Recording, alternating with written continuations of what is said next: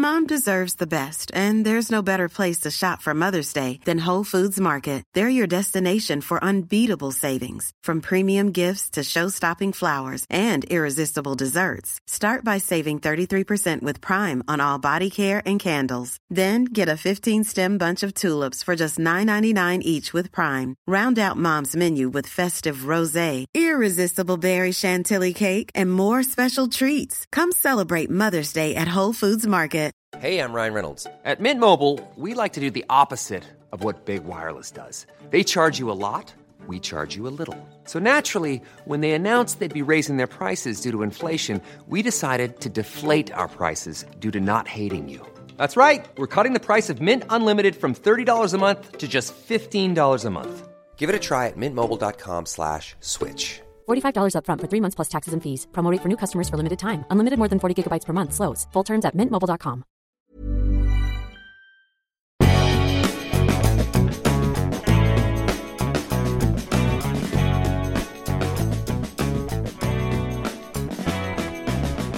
Hello and welcome back to Mads World. I'm your host Mads and I hope you've been enjoying the show so far. If you have, please remember to subscribe, rate and review the podcast as it's the simplest way to help out the show. Or find me on social and tell your friends. This week I'm joined by author, speaker, ghostwriter, content creator and stigma shaker of the best kind, Ali Hensley. As a teenager, Ali discovered that she had been born with a rare condition, Mayer-Rokitansky-Kuster-Hauser syndrome, or MRKH, resulting in the absence of a womb and a vagina. Discovering her infertility just months after her sweet 16, Ali had a job to do: create a vagina from scratch. What followed was a life of destruction, abuse, and as she says, a societal head tilt asking, "Do you look like Barbie down there?" After recently writing her debut memoir about sexual hang-ups, bad date blunders, and relearning what school never taught her, she decided to smoke out the shame by telling her story to the world. Now, Ali is on a mission to debunk the myths around what it means to be a woman. In this episode, we discuss what MRKH is, the options presented to those with the syndrome, the feelings that one might experience after diagnosis, MRKH and fertility, and the importance of options and what it can mean to be a woman. Hello, Ali. Hi, Mads. Lovely to kind of meet you. So great to have you on the podcast. Thank you so much for jumping on and talking about such an interesting topic. Before we jump into our chat, I just have a couple of questions to ask you to help our audience get to know you a bit better. And first up is, what has been keeping you busy lately? Oh God, what hasn't been keeping me busy lately? So I'm a sucker for a list. So I love being busy. I freelance as a freelance writer, and that's a new thing for me. So I'm trying to break a new career just in the last year, post corporate life. And I finished writing my memoir last year, so I've secured an agent. So we're busy. We're really busy getting ready to pitch it to publishers. It's a process. It's a process. Oh my God, that's so exciting. Yeah, it's huge. It's been a lifetime in the making. 1 year in the writing, and it's something I've always dreamed of. And I know that's really cliche. No, it's awesome. Yeah, like telling my story and getting an agent, which I know is insanely hard. So I'm very grateful for that. So with trying to sort of pitch a book and freelance and just live and be happy as well as it can be, it keeps you busy, I guess. And apart from writing, obviously, what else are you passionate about? Do you know what I think? I think because I lived in Australia for 15 years and I came back to the UK after I am half English, half Aussie. But I came back to the UK after the pandemic. And despite coming back to the country that I was born in, I'm literally trying to crack a new life. Yeah. And that takes, I seriously underestimated the adjustment despite moving home, literally sleeping in my childhood teenage bed, which can kind of upset me when it comes to thinking, am I a proper grown up? Making new friendships. I'm really trying to build a network over here because I do work still Aussie hours with some clients. So I do need I just need in-person people. Yeah, for sure. I mean, definitely socialization is one of my passions as well. I think starting the podcast as well and getting to meet so many cool people is a massive win. So I thought then, I'm actually trying to, admire anybody who creates a podcast, obviously from scratch. So I'm in the throes of trying to understand because I want to launch a podcast mid this year, which I think will be really, really cool. Yeah, awesome. It's exciting. Lot. That is really exciting. It's so much work, but it's really rewarding. So I hope you love it. Thank you. Well, I'm going to use you as my benchmark for success, right? Oh, that's so flattering. Thank you. My next question is, what is your funniest or your best date story? It's something we always do on this podcast because at its core, Mads World is a dating podcast, and then feminism, love, life, everything. So I want to know your funniest date story. Okay, so I was reflecting on this with a friend the other day that I thought if making a vagina wasn't hard enough, that was nothing in comparison to the Bondi dating pool dating apps. It's just tragic because no one gives you the rules, but apparently there's lots of them. And it was absolutely some belters. And this is the thing about dating apps, right? Or anything. We are such an instant culture society now. I think, we want food, we go to Uber Eats. We want a movie, we go to Netflix. We want a shag or love, we'll go to a dating app. But it's all kind of easy come, easy go. And I think for me, like, of course, I have some really funny, straight, quite hair-raising choices, such as one night stand, unable to remember name. Maybe I didn't even ask the name. It was one of those Sundays in Bondi. Classic. Love that. And I did obviously choose to go through his wallet when he was in the bathroom to find out his name.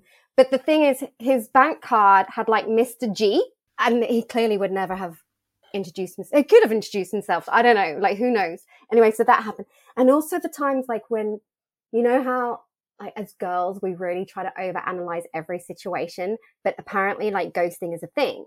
And so, how you just like, I remember desperate attempts to reconnect with a ghoster.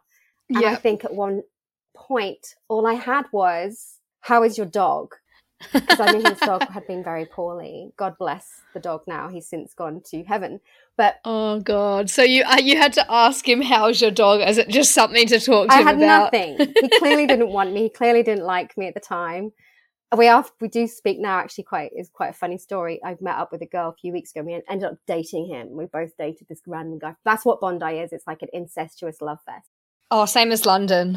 Is it? Okay, good. Yeah. Oh, yeah. I think it's just any like key city, right? It's just crazy.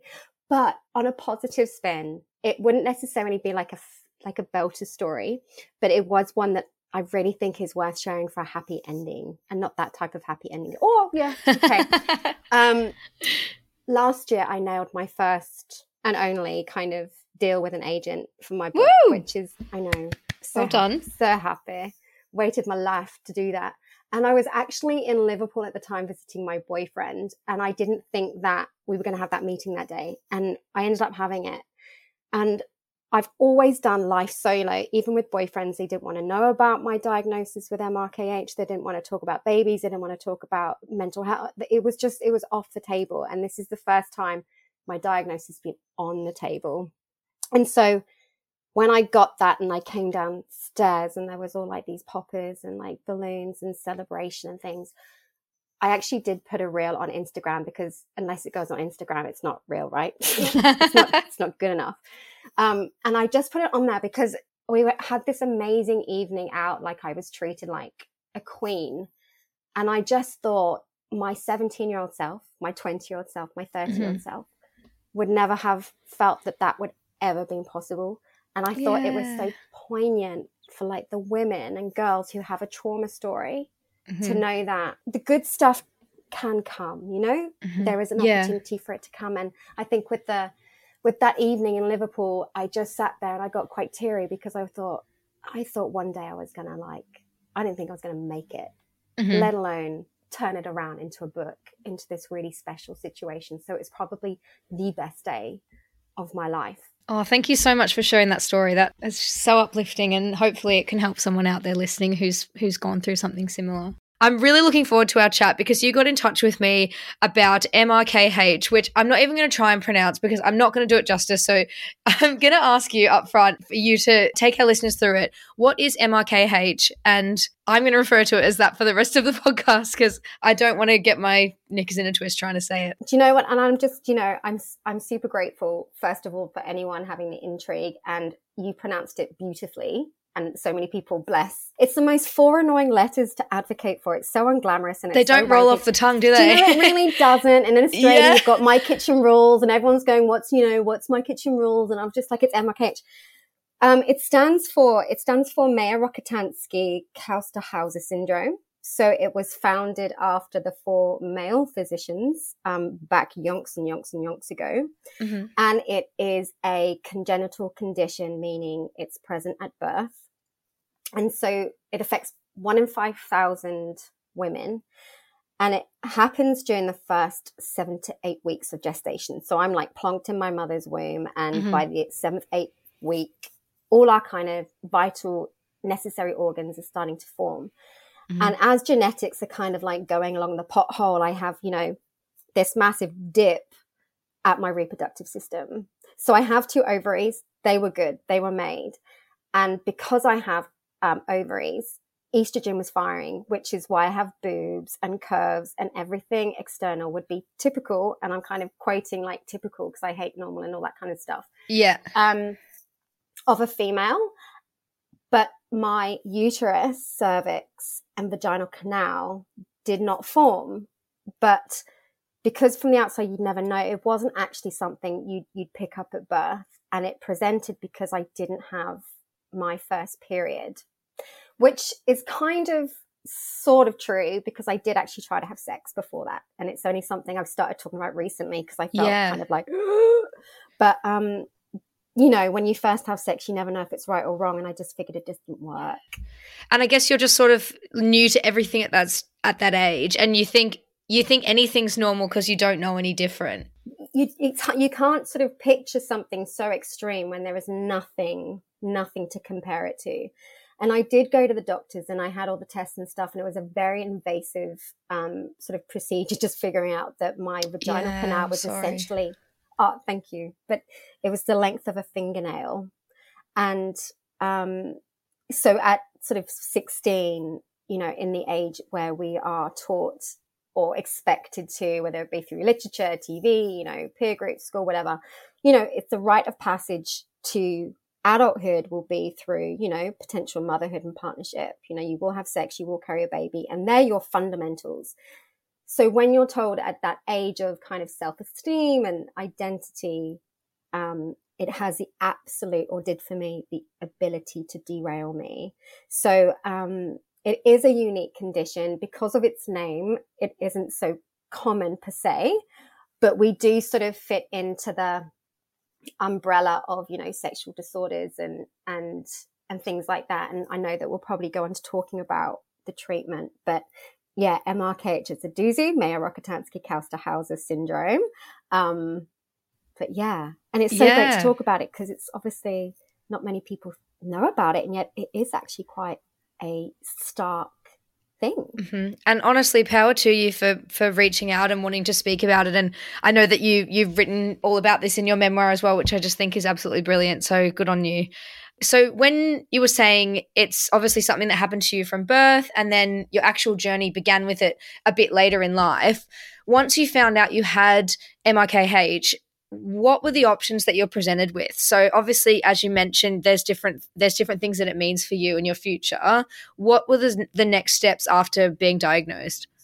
Well, fortunately, because I was diagnosed in the UK, and we know that, we have the NHS system, which is a fairly kind of streamlined in certain ways, but in referral, I did get into one of the best hospitals in London. And I was given the option literally for going to that hospital 1 month after diagnosis. I was kind of like in that white noise, numbness. I mean, I was a child sat with her mother and father being told, I can't even remember, to be honest, what I was told. I just remember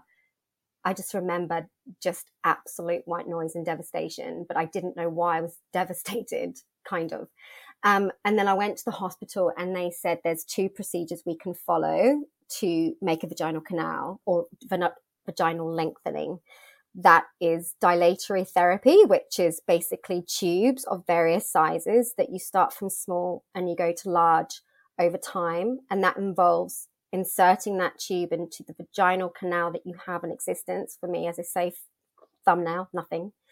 And then you gradually, over time, for 20 minutes, morning and night, you push this tube into your body, and you push it very hard because you're stretching the muscle mass or the tissue that you have there, basically like trying to sort of mold over time. You're basically having to mold your body, or surgical options. But it would suggest that 95% of people probably don't need to go down a surgical path. I'm not an expert, but that was a stat. And even if people have surgery, they will have to dilate. And I think a lot of people think, oh, if I go to surgery, I kind of go to sleep, wake up, and boom, I'm a woman.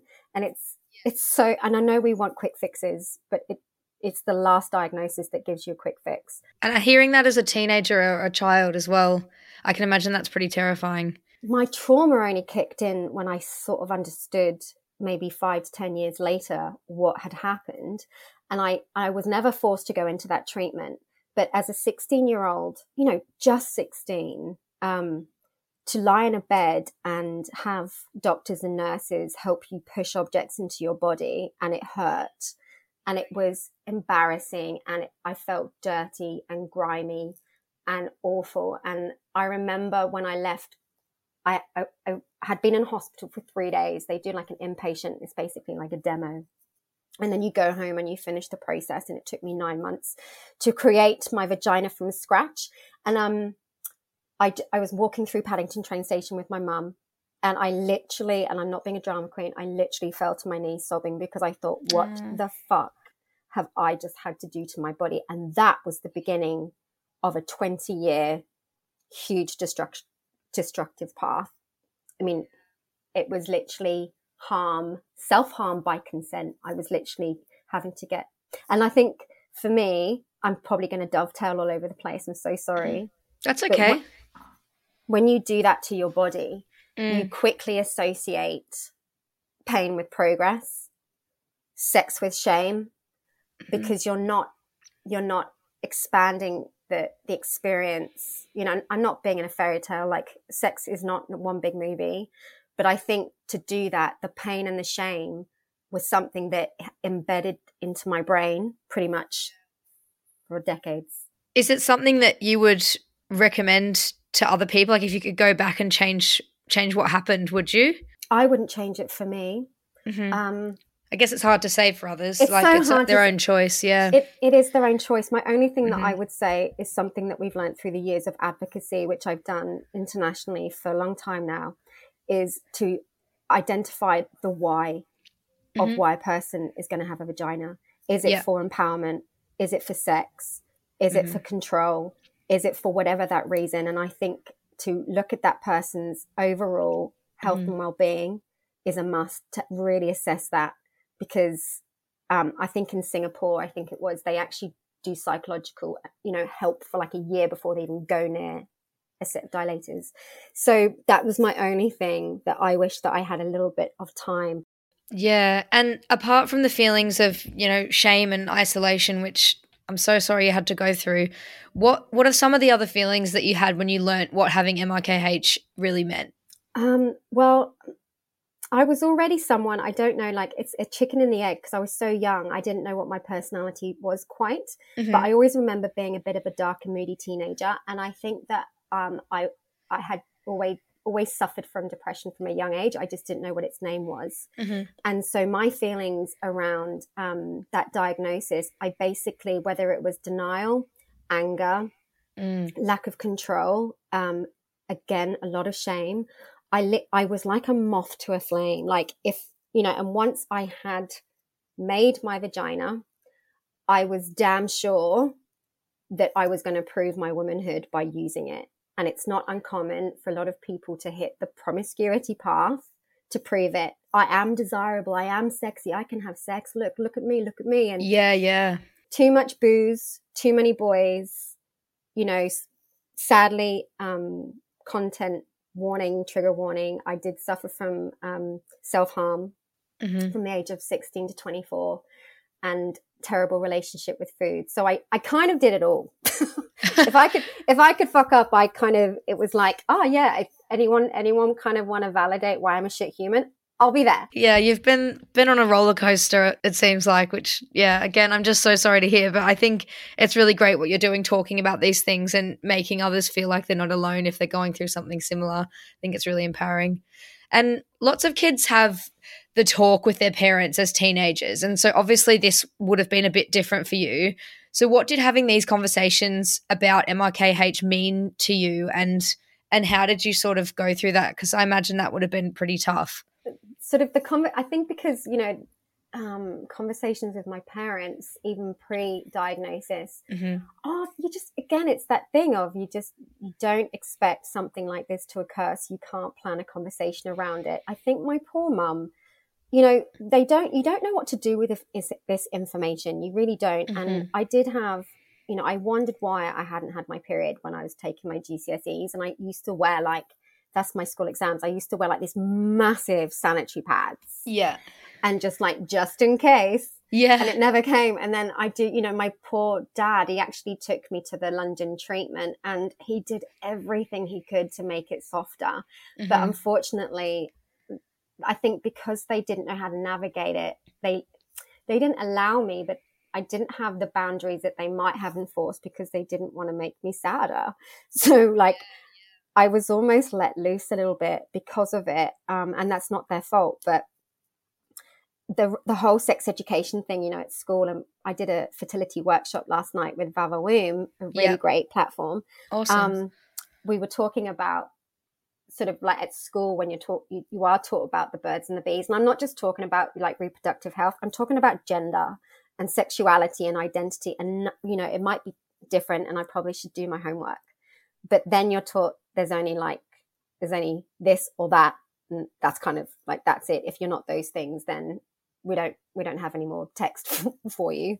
Yeah, and you must feel a bit displaced when you hear those things about, gender and what defines a woman, because, especially in school when it's so scientific, everything you're learning, and all the discussion around gender is so new, it's only happened in the last 5 to 10 years. So yeah, I mean, it's great for people out there who are struggling with those feelings of displacement with their identity.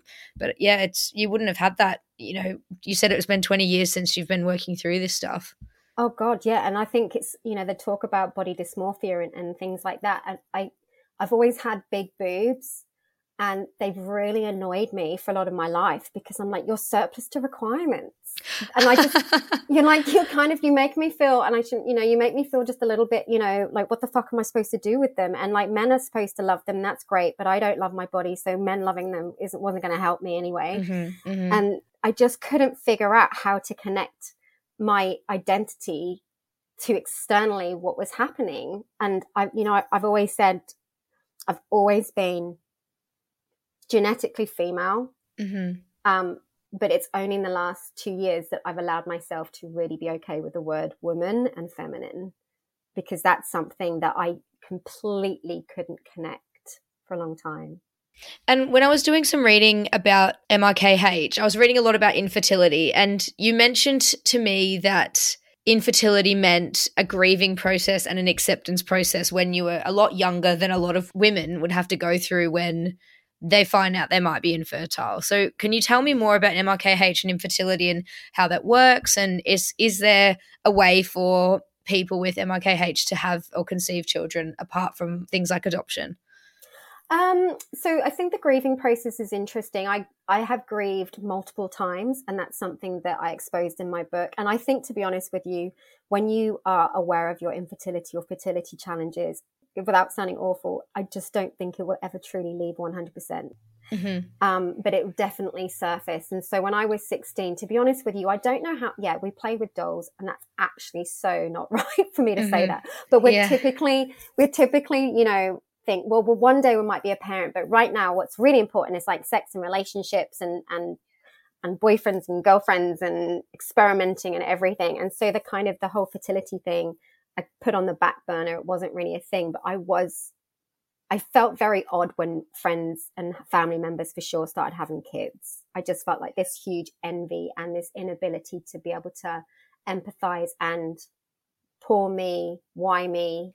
But then throughout my life, through certain situations, one poignant one was when I decided, and I had a surrogate. So that's one of the big options is having surrogacy. Yeah, that's amazing. You can do that. When you can put your the sperm and the egg into someone else's bun, that is pretty cool, and that's a big option. But it's not many people offer up their wombs. Like, it's tricky. You might do it in you might do it because you're feeling emotional to someone but it's expensive and it's complex and it's unsure. But I was thinking about in my mid 30s about having a baby, and I was dating a guy in Bondi. I was in a relationship that probably wasn't a relationship, but hey ho, I decided to go to the IVF clinic with my pregnant best friend. And I didn't tell him because I thought, it's a bit weird about, he hasn't even called me his girlfriend yet, but I'm just going to plan our baby anyway. And hopefully he'll come round. Yeah. And I went through this process and I've written about this quite a few times, but we were watching TV one night, me and this guy, and I was plucking up the courage, like I'm thinking about having my eggs frozen, and then I left it just thinking, okay. Silence. And he said, Ali, I think that's a really good choice for you and your future partner. And in that moment, I know, and I just kind of, I was mortified. And then I realized I didn't want to be a mother just because I wanted to be a mother. I wanted a family. I wanted everything that came with that. And I wasn't sure, like, everyone will determine their own level of extreme, but I just couldn't deal with pamphlets of sperm donors. I couldn't anticipate, like, I wanted the postcard. And then I decided to end that journey. And then only recently, going through like some personal stuff with money and my sort of situation here in England, I've had to forego my fund, and that meant that, and I named my child. I'm so sorry. Yeah. And I've always kind of, she exists just in a different realm. So the grieving process as a child, like, it's something that what child can really wrap their head around, not being a mother. It's so complex. It's so complex. And I suppose it's something that you deal with at different stages in your life, like when your friends first have kids, or, if you have a pregnancy scare, like it's different every time that you're faced with it. And I mean, I don't have kids, but it's something I'm thinking about more and more because I'm 30 this year. And it's just like the whole freezing eggs thing. I did an episode with a friend who chose to freeze her eggs this year and do egg donation. So with the London Egg Bank, you can freeze half for free, or about 160 quid, I think, and then you donate half, and that's how it's free. So, because it is a very expensive process, but it was fascinating, and I was like, maybe this is something I should do.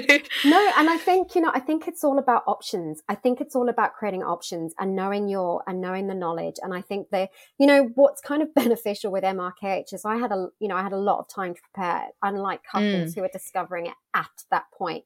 So not only 1 in 8 people or couples will struggle with infertility, and yet it remains so hush hush and so kind of taboo, even people not wanting to talk about it because it means that they're defected and there's a guilt there.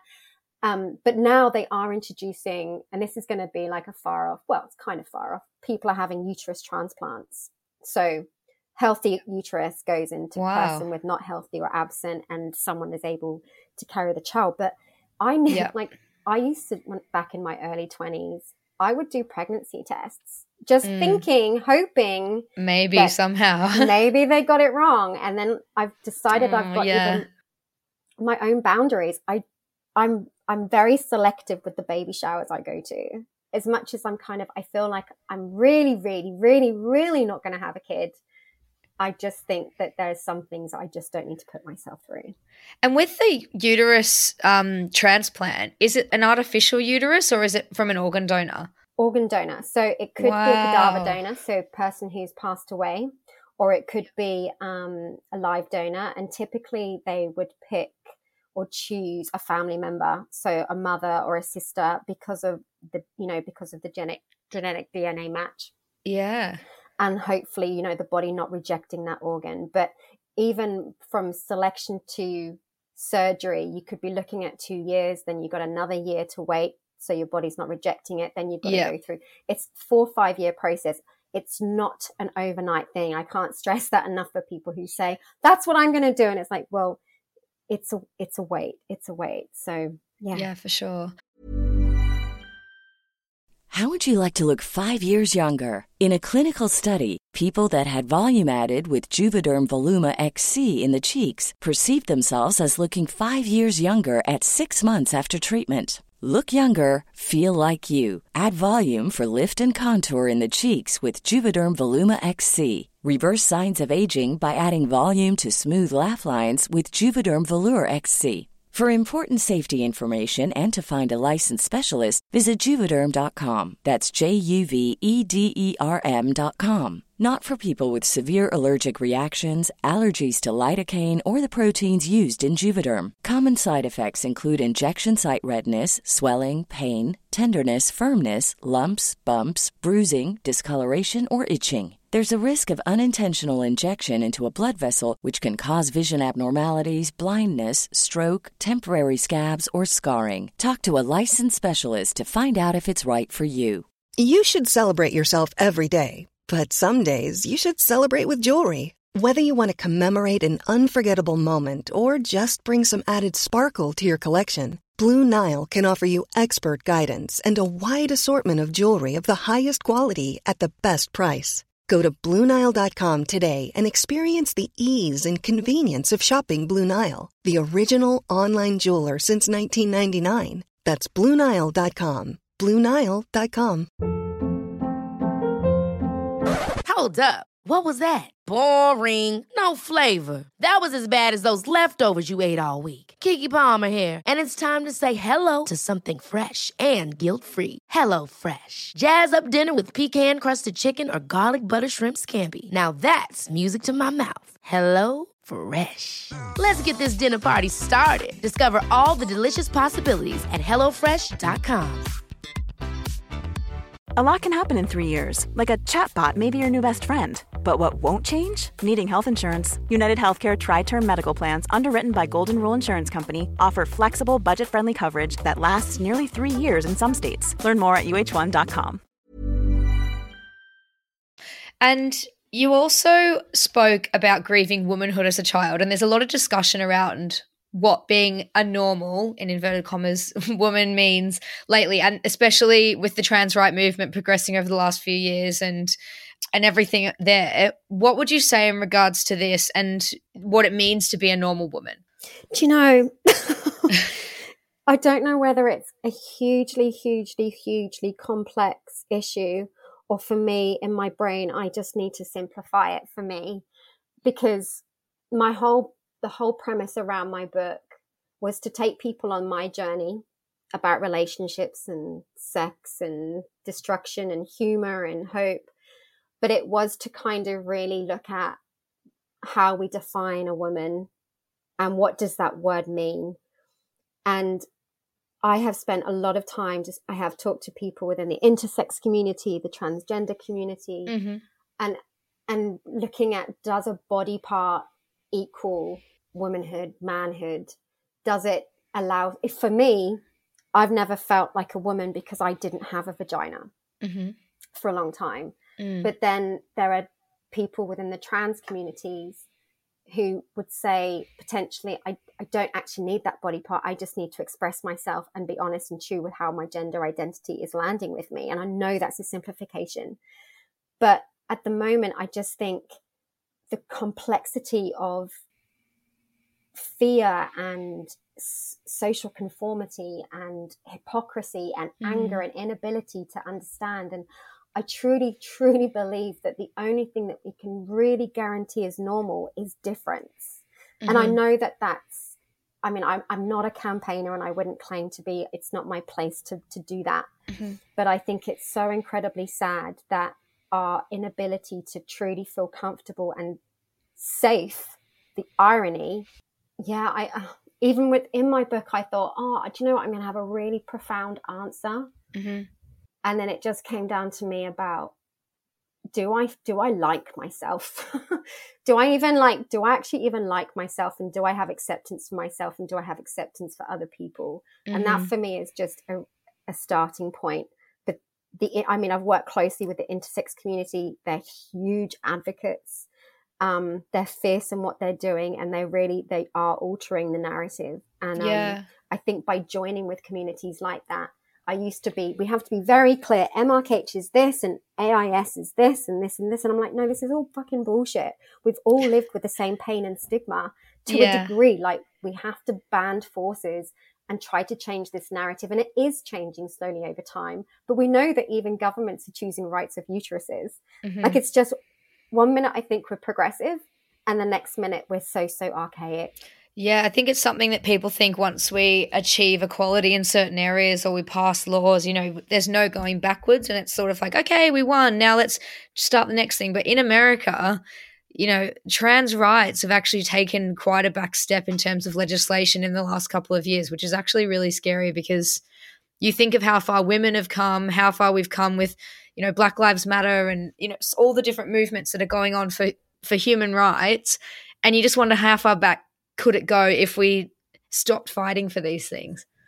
Well, this is the thing, isn't it? And I don't think there'll ever be the stopping of the fighting, but I just think that the incremental change is exactly that. I remember the Roe versus Wade, and people, talking about, this is a whole other rabbit hole, but talking about abortion, and they're like, well, what do you feel about it? And I was like, do you know what?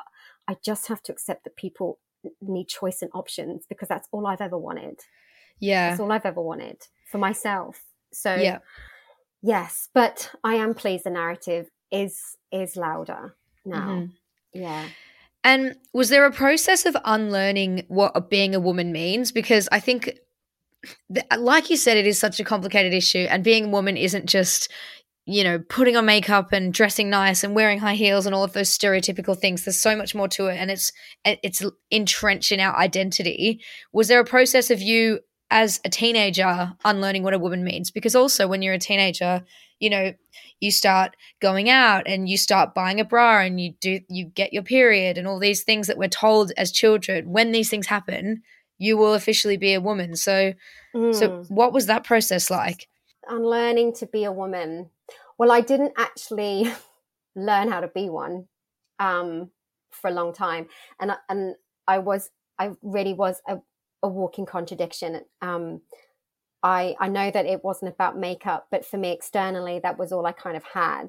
And the whole thing around MRKH has, yes, been the grief and the loss of never having a child to raise, and having that experience of kicks in belly and labor. And it gets very, very lonely not having a child, especially as you get older, because there's more time.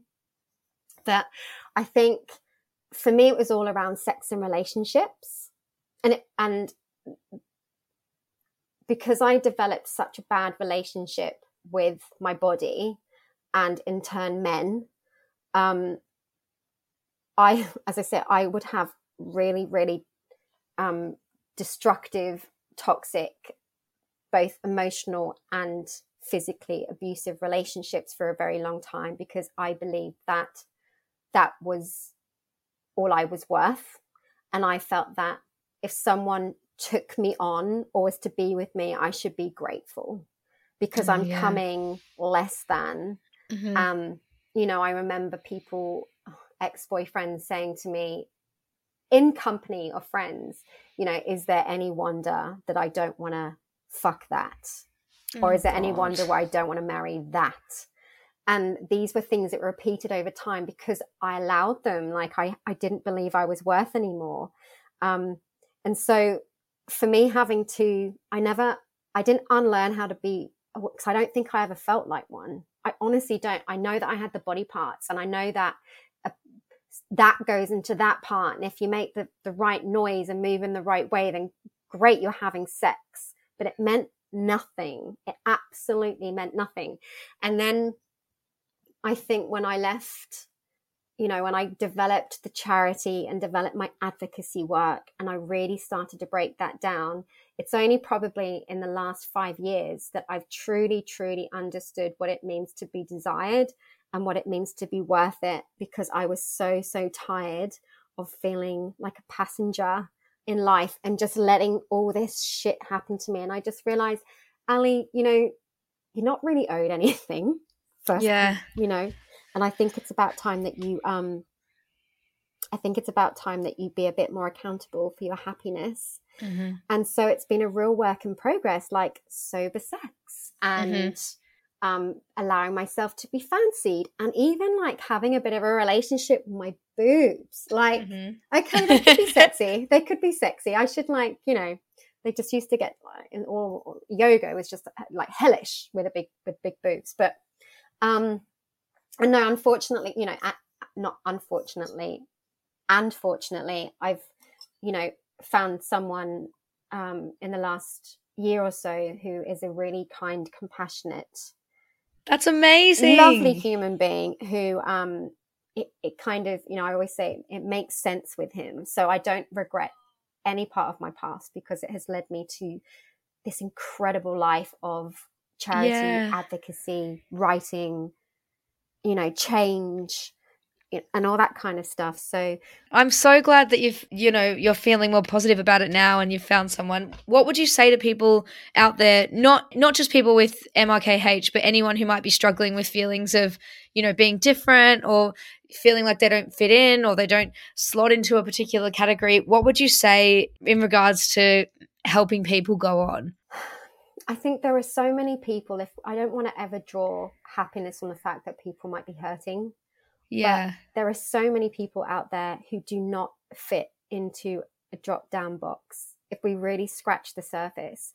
And so whilst difference might feel so lonely and so isolating, if you can use this wonderful power of the internet to try to draw out people who understand you and you can connect with, it's like I sent one email looking for help, and that help didn't exist. But what it did exist was an opportunity for me to grow an organization in Australia for people like me. And the power of this was, it wasn't money, it wasn't fancy conferences, it was literally people being able to talk to another person. And we talk about vulnerability and we talk about courage and how they're measuring like in par.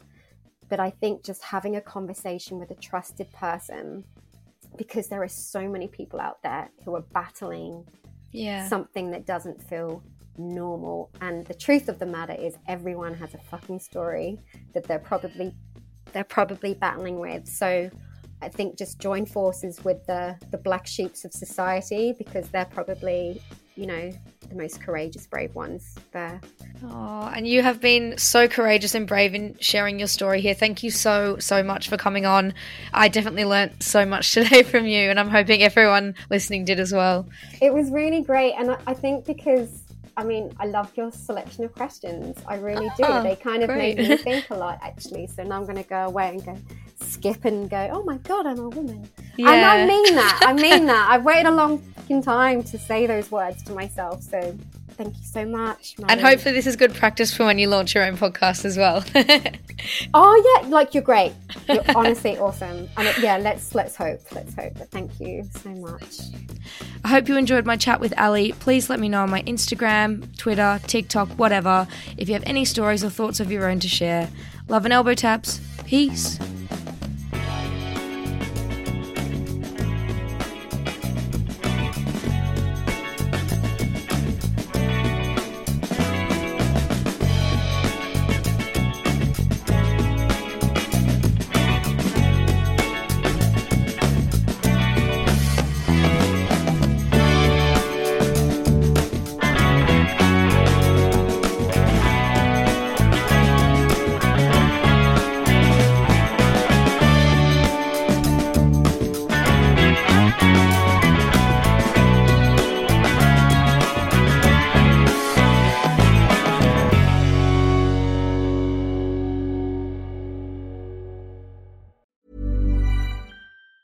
Ever catch yourself eating the same flavorless dinner 3 days in a row? Dreaming of something better? Well, HelloFresh is your guilt-free dream come true, baby. It's me, Keke Palmer. Let's wake up those taste buds with hot, juicy pecan-crusted chicken or garlic butter shrimp scampi. Hello Fresh. Stop dreaming of all the delicious possibilities and dig in at HelloFresh.com. Let's get this dinner party started. Planning for your next trip? Elevate your travel style with Quince. Quince has all the jet-setting essentials you'll want for your next getaway, like European linen, premium luggage options, buttery soft Italian leather bags, and so much more. And is all priced at 50 to 80% less than similar brands. Plus, Quince only works with factories that use safe and ethical manufacturing practices. Pack your bags with high-quality essentials you'll be wearing for vacations to come with Quince. Go to quince.com/pack for free shipping and 365-day returns.